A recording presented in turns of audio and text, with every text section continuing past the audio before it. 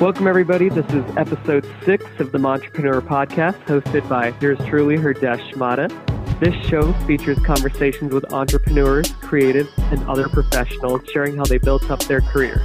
Each guest on the podcast will share a mantra that they live by, which motivates or inspires them in their endeavors, hence the name, Montrepreneur. I'd like to introduce today's guest, Swapnil Sahai. Swapnil is co-founder and CEO of Mangolytic, a mobile AI platform for athletes, which has produced the #1 downloaded iOS app for tennis, Swing. Welcome, Swapnil. Thanks for taking some time out to talk. Hey, thanks for having me.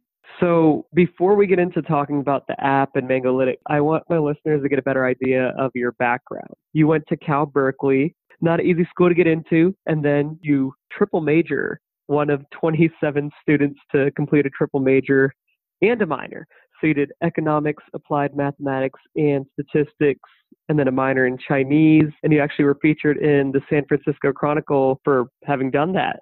So how did you manage to handle that workload and still pursue tennis and have a social life outside of school? Yeah, I think, I just was always really good with time management ever since I was in high school. I don't know, I wasn't really the type of person to spend hours on Netflix or things like that. So I don't know, I'm just really good with my time. And then I just prioritize my sleep a lot too. And that helped me just be really efficient with classes and things like that. Another thing I was kind of famous for at Berkeley was that I would also miss classes and skip lectures many times, just because I felt like it was sometimes faster for me to just read the book at home. And so that actually saved a lot of time for me too. But the other thing was also it seems like I did a lot of majors, but there was a lot of overlap too in the classwork. So I didn't have to take as many classes as I would have if I had majored in 3 completely different subjects. So, there's a lot of overlap. I was able to use some classes for both majors, things like that. So some of those things worked in my advantage. So while you were skipping these classes, what were you doing with your time? I was definitely studying a lot. I played a lot of tennis, hung out with friends all the time. I stayed in the dorms all 4 years. So I was just really close with my friends in the dorms and just really took advantage of the city and, tried all kinds of food in Berkeley and would go to SF every now and then as well. But obviously it worked really hard too, so a lot of my time was definitely studying, especially toward later years. Gotcha. After Cal Berkeley, you went straight to Columbia University to do your PhD. So got to work hard to do that. So how did you end up figuring out you want to do statistics, which is what you got your PhD in? Yeah, so it was really interesting. I actually, originally when I was at Berkeley, I was originally an econ and math major, and I was trying to do a PhD in econ because I wanted to go into quantitative finance. That was kind of my goal at that time. And I took a class, one of my most important stats classes that I took was with Professor Adhikari. She's pretty much the best lecturer I've ever had at Berkeley. And I did really well in her class. And she kind of convinced me to go more into statistics because she just felt like I'd have more options potentially and I could have different career paths. And so I ended up following her advice. That's when I ended up adding in the stats major as well. And then decided to apply for PhD in statistics. And, the other thing was also besides my dreams to go to quantitative finance and all that, I also really wanted to be a professor because I knew I loved teaching. So I needed a PhD to do that. And so that's why I did that. And then once you got your PhD, you started working for Tesla, I believe, first as an intern, and then you got a full-time role there. And by the time you left Tesla, you had actually worked up to a position on their autopilot team where you were meeting weekly with Elon Musk, which sounds super awesome. How was that experience, and what all did you learn at Tesla that helped you in your startup? It was interesting because when I first started there as an intern in 2015, I had only taken 2 computer science classes in my life. So I had a very basic computer engineering background, and that internship really kind of improved my software engineering skills significantly. And then I kind of networked my way into the autopilot team, came back for an internship the following summer in 2016, this time in the autopilot team. And it was crazy because I was just writing C++ the entire time, which as a stats major, you never do. So I became even better at software engineering through that, and then eventually converted to full-time there. So that was the main skill I'd say I learned during that time period. But then also obviously working on autopilot, computer vision, doing kind of the state-of-the-art in artificial intelligence and machine learning. That's obviously been extremely helpful for everything that I'm doing in my startup. So just got really solid fundamentals and how to approach computer vision problems. And then, I mean, working in the company was awesome too. Just learned so much from the team. I think like it's a very special team, the Autopilot team. Everybody always felt like it's almost like the first iPhone team. You know, it's just like, it's such a pivotal product in our history. And I think like being on that like foundational team is like pretty special experience. And then obviously being close to Elon was extra special too. I mean, his management style, like all the stories you read about, you can see it in action, and it's like very inspiring to see how hard he works compared to all the employees. So I think I've learned a lot just about how to run a company a little bit from him too. I still have like way more to learn, but yeah, I mean, it's definitely like being with him, seeing how fast he moves, how much intuition he has for problems, like solving problems from first principles, things like that. You just see it day to day, and you just see the benefits of it. Not much better of a person you could learn from in artificial intelligence or business in general. So that must have been a really rewarding experience. And the team you were on actually does a lot of the autonomous driving stuff. So you worked on the cameras that help detect the lane changes, the steering, acceleration, like all the new age technology that Teslas are rolling out in their cars. In layman's terms, can you like explain how any of that works? I mean, basically, yeah, the cameras detect objects on the road, which is what I worked on specifically. So like, you know, you'll detect cars around you, pedestrians, things like that.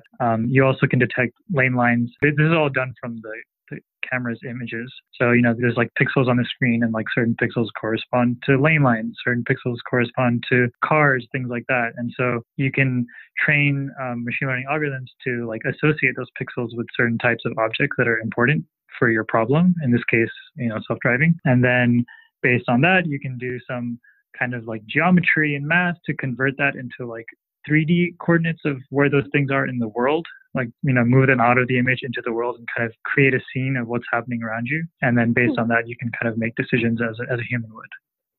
That was a really good breakdown. I'm sure it's a lot more complicated than that, but that sounds really interesting. And getting that artificial intelligence experience worked directly into helping you start Mangolytics and your Swing app. I know you've been working on the project since, I believe you said 2015. Yeah, that's correct. So let's get into more details about what exactly Mangolytics is all about and what the Swing app does.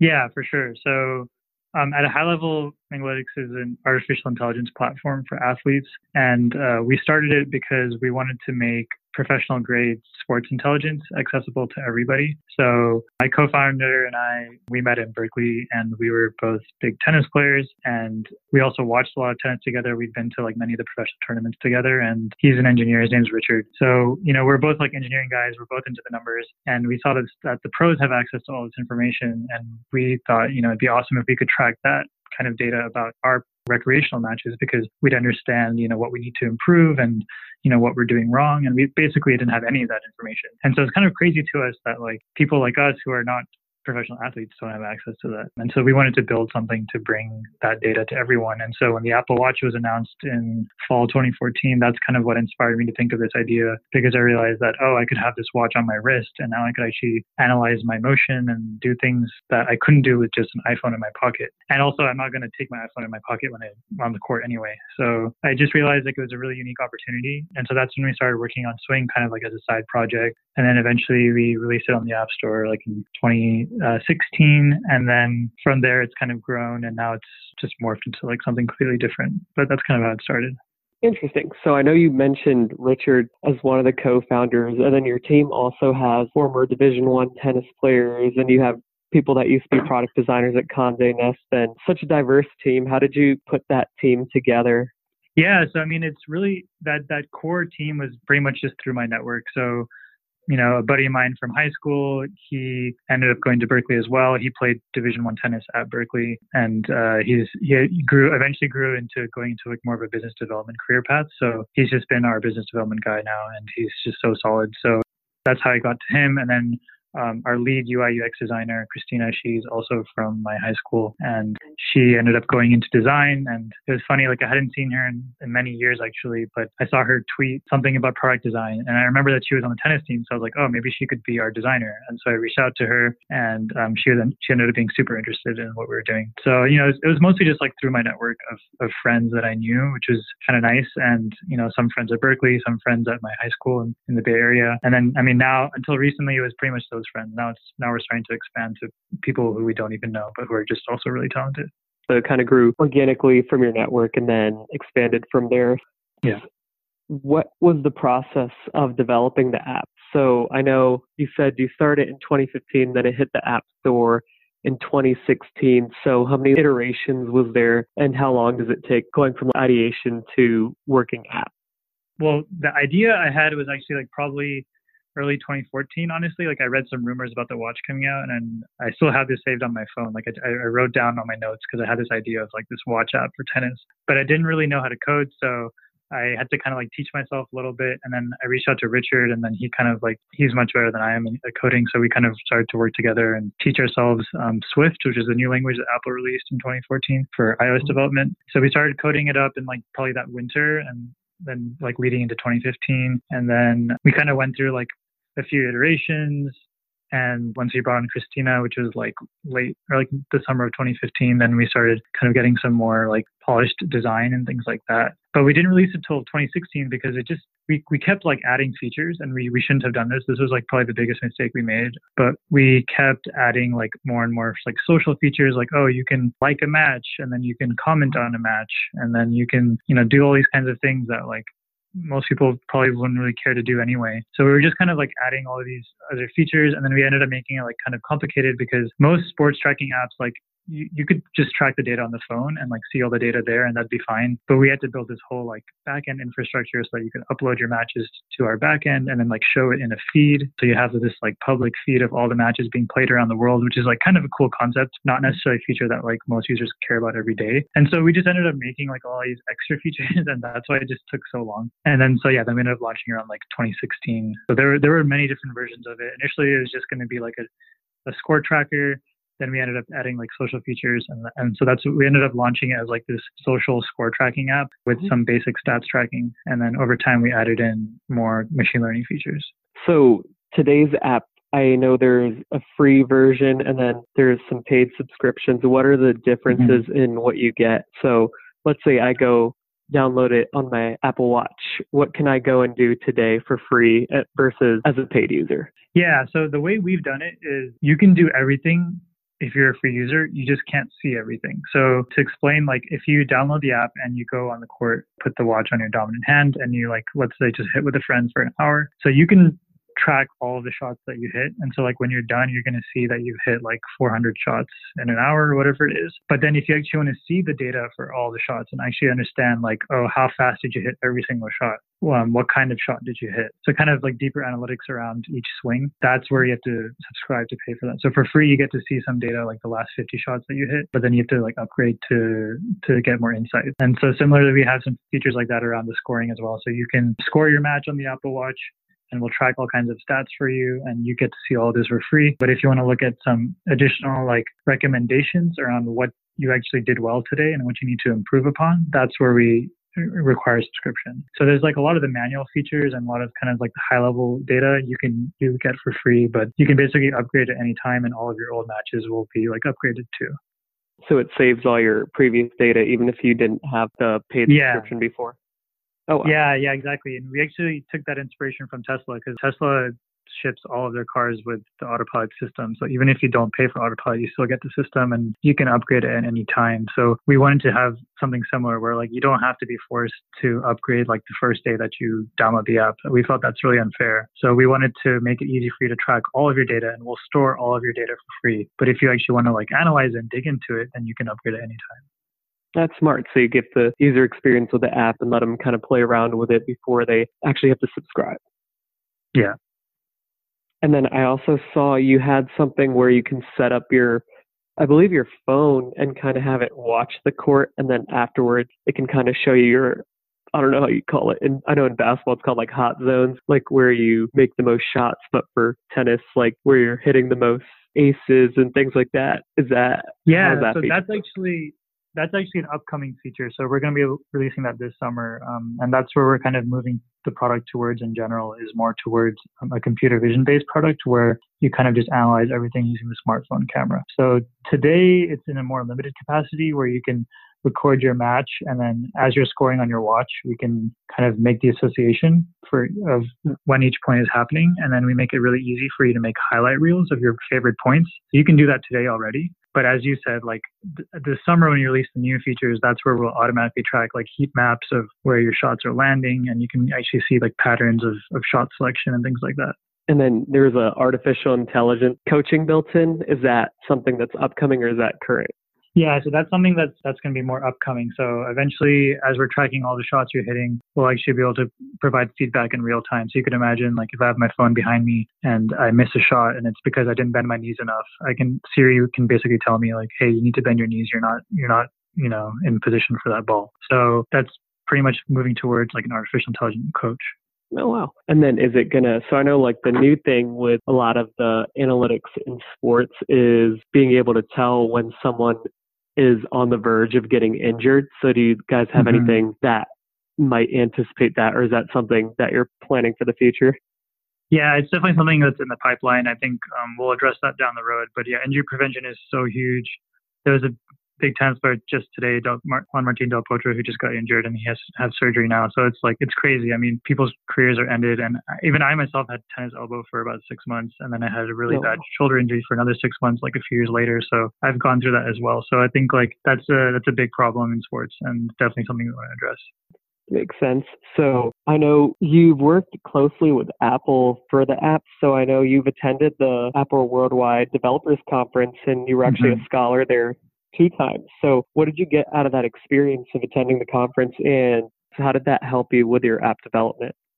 Most of the conference is centered around the new OS that's going to come out in the fall, so they'll introduce like all the new features that are going to come out this fall in the next iOS. And then you get a chance to kind of like start working on implementing those features in your apps so that by the time it comes out, the developers have their apps like up to date already and looks really nice with the new OS. So that's kind of the main point of the conference. And so there's like all these different sessions and talks on like how to implement different features, which are kind of technical, but I think for me, the most important part of the session is they have these one-on-one discussions. So you can basically book like a half-hour slot with an Apple designer, for example, and they'll give you feedback on your app as if they were trying to give like professional design feedback, which is like amazing to have, the world's best designers basically giving you feedback. So, they have sessions around design, they have sessions around business and marketing, like how should you market your app? How should you, name it? How should you price it? So those sessions were particularly helpful for me. Going there, just getting like quick design feedback on like, oh, this could be a little bit more intuitive for the user if you guys, made this feature in this way, or things like that. And then the other thing is they also give you opportunities to tell them about other features that you're planning to release, and that gives them a heads up because then they can circulate it within the Apple teams, and then there's a chance they might promote you or things like that down the road. So when I went to WWDC last summer, I ended up doing that. So I told them about some new features that we're going to release around our subscriptions and how we're using the Apple Watch to track your swing automatically. And so they ended up forwarding that to the Apple team, and that's how we got featured on the Apple website last fall. You guys got Swing on the Apple website as one of the top workout apps. And then Apple also in August 2018 demoed your app to journalists from Engadget, VentureBeat, Wired Magazine, a bunch of different spots. So how did that come together? That was mainly just Apple kind of doing all the work for us there. So they kind of heard about our app. They heard that we were using Core ML framework, which is Apple's machine learning framework. So we were one of the first apps to use that on the watch. And so we actually have a small neural network that runs on the watch, and it processes your motion to estimate what kind of shot you're hitting. So basically it can tell you whether you're hitting a forehand or a backhand, or you're hitting topspin or slice. And so Apple thought that was a very unique use of that framework. And so they kind of did the work for us and put us in touch with media outlets and things like that. So they've helped us a lot with things like that in the past, and we'll do so this summer as well. And then with that, you've been able to be featured on the front page of the UK Apple Store, the US Apple Store. So is that all due to like the good relationship you have with Apple? Yeah, it all started I actually started like 2 years ago, probably.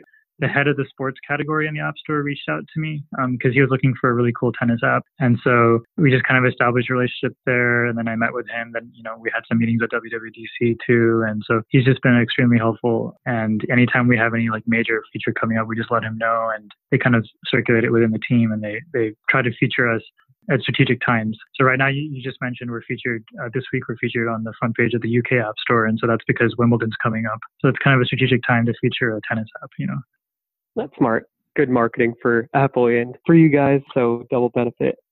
In addition to the work with Apple, I know you've formed partnerships with WTA, which for the people that don't know is the Women's Tennis Association. You also, March of last year, became the official scoring partner for Tennis Alberta.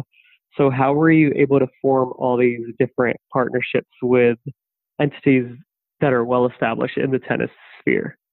The Tennis Alberta one was pretty organic. So one of our users happened to be somebody who was like pretty high up within the Tennis Alberta organization. So he was an individual user of Swing. He just really loved the app so much that he wanted to use it for official matches that are played in Tennis Alberta. So he reached out to us to add some additional features for them around like live streaming and scoring. And so we built that for them and they ended up using it to broadcast some of the top juniors, like 18 and under, matches in Canada.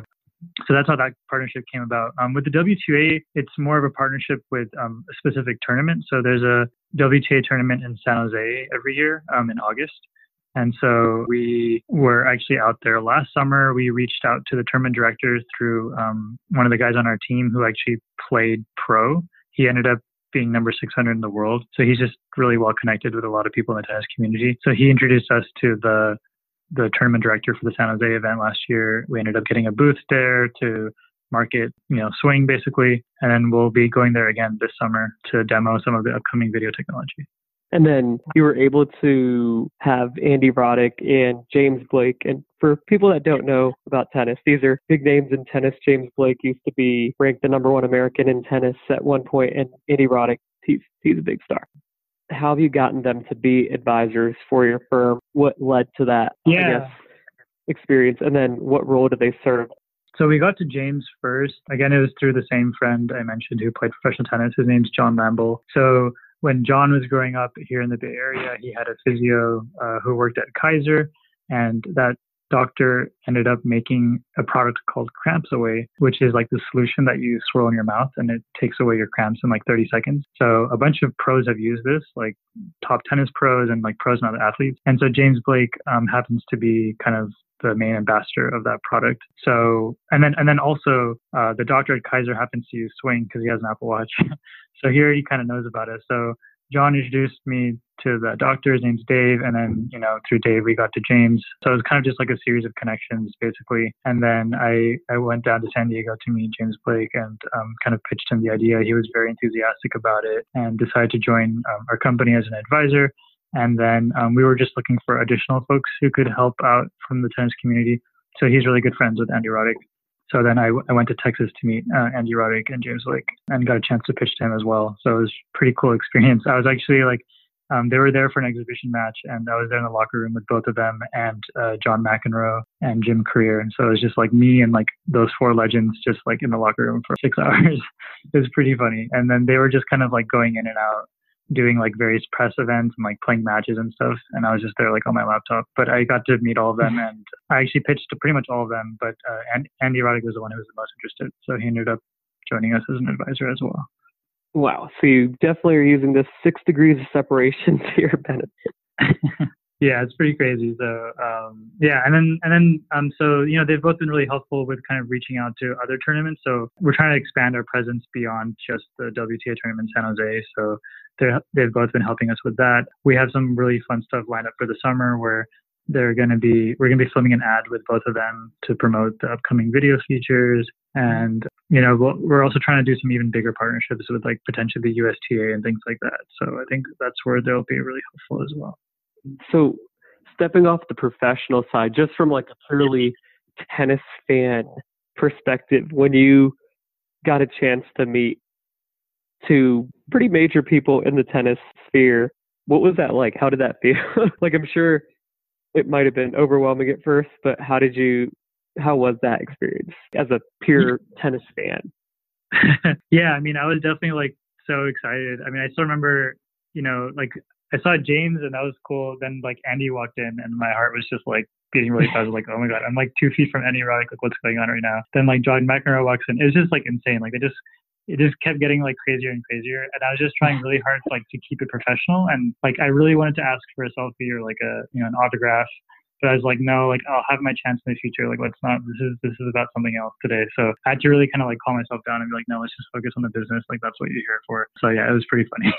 And now you're going to film an ad with them. So I mean, it's all coming together.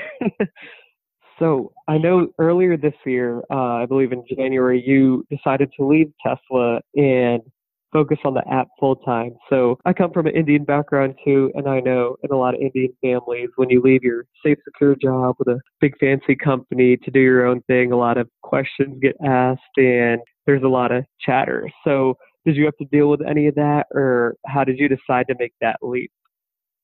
Yeah, I'm really fortunate. Like both of my parents, they both worked in the tech industry as well. So they've kind of seen the trajectories that are there, right? So they're really familiar with kind of all the different trajectories you can have within tech. And it's interesting because my mom's been at Intel for forever, like more than 20 years, whereas my dad has kind of jumped around to different startups. So they've both kind of seen the safe route, the risky route. And so because of that, they were really supportive. They were actually like asking me to leave Tesla even sooner. Like they wanted me to leave like last summer. So they were asking me for the longest time. My girlfriend, who's in med school, we've been together almost 8 years now. So she was also super supportive, and just like my parents, she wanted me to leave also like a long time ago. So I really kind of extended how long I probably should have been there. I probably should have left even earlier than I did. But it basically got to a point where like I was, I didn't have any choice. Like it was just so much of my time was being consumed with Mangalytics.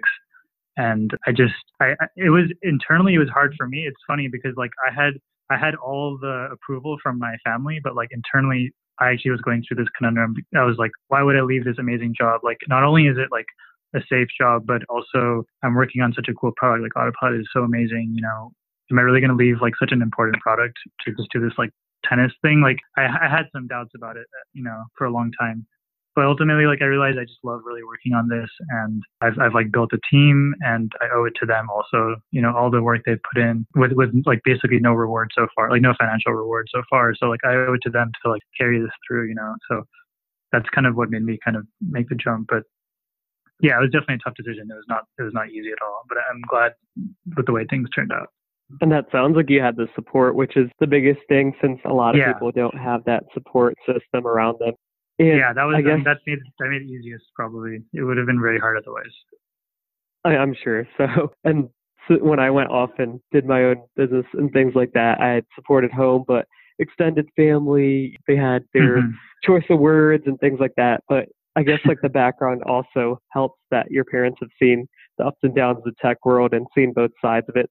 Coming off of that, do you believe where you grew up, right near Silicon Valley, and where your position is, has that helped you have an advantage for your business or for yourself, would you say?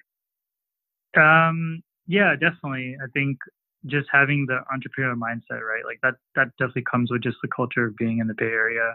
It's hard to avoid that. And then it was just easier to do certain things like I mentioned, we talked about how I had this amazing network of people who are like so skilled in so many different things, like some of them very technically skilled. I think part of that's for the Bay Area too. Like there's just such good schools here that I was able to find people just from my high school alone who were like so skilled in so many different things. So, I definitely benefited from that. And then also just like the VC community and like investor community in general, is like so large in the Bay Area that like it's definitely a lot easier to raise money if you live out here than if you don't. So that helped a little bit as well. So for someone that isn't in that area or doesn't have the fortune to be around that environment, what would you say to someone that is looking to start a business, and what advice would you give them to get off the ground and get going? I think, I can't speak too much about like other industries, but at least in like tech industry, like building a software product has become so easy now. Even if you don't have access to like all of the money and all of that kind of stuff, you can still learn to code. Like I think I'm still a good example of that because I took like 2 classes. I've taken 2 computer science classes in my whole life, and I ended up doing like C++ at Tesla. So it's like you can teach yourself to code, you can teach yourself to make apps, you can teach yourself to make software products. There's a lot of online resources out there. I think the biggest thing for people is kind of like taking the leap to leave their day job. But I think you don't have to do that. Like I was still able to work on this for a very long time, almost 4 years before I actually worked on it full time. So I think it's, if you're able to like prioritize your schedule, like maybe give up some things that other people get to do, then you can make it happen. Like I didn't watch Netflix for like a year. I was so behind on like all the movies, like all that stuff. I still haven't seen a single episode of Game of Thrones, and that's fine. Like there were other things that were more important to me, and I was able to like put those things aside. So like if you're willing to just like prioritize your time and, come back home from the end of the day, like, reset, maybe allocate some time to actually like work on a side project, and eventually maybe it'll grow into something big. Maybe it won't, but at least you'll learn something from it. So I think like if you're willing to just do that and you're at a time where you feel like you can, you don't have as many commitments, maybe you don't have a family yet, so you don't have to like worry about kids and things like that, then like definitely just go for it, because you have the rest of your life to like do your day job. So I think if you have the opportunity and like you're lucky enough to have that time, there's no reason why you can't do it. And I completely agree with you. So you mentioned a lot of key points. I want to hit on a lot of them. You mentioned that accessibility of learning is at an all-time high. So you can go to Khan Academy, you can learn coding yourself. And then you talked about how you put off certain activities, Netflix, what have you, to focus on your goals. And that, I think, for our age group is a big thing, because I know every week people would be like, did you watch Game of Thrones? And I'm in that same, maybe like 1% of people that has not seen a single episode either. So it's crazy what people do with their time when they could be doing something else.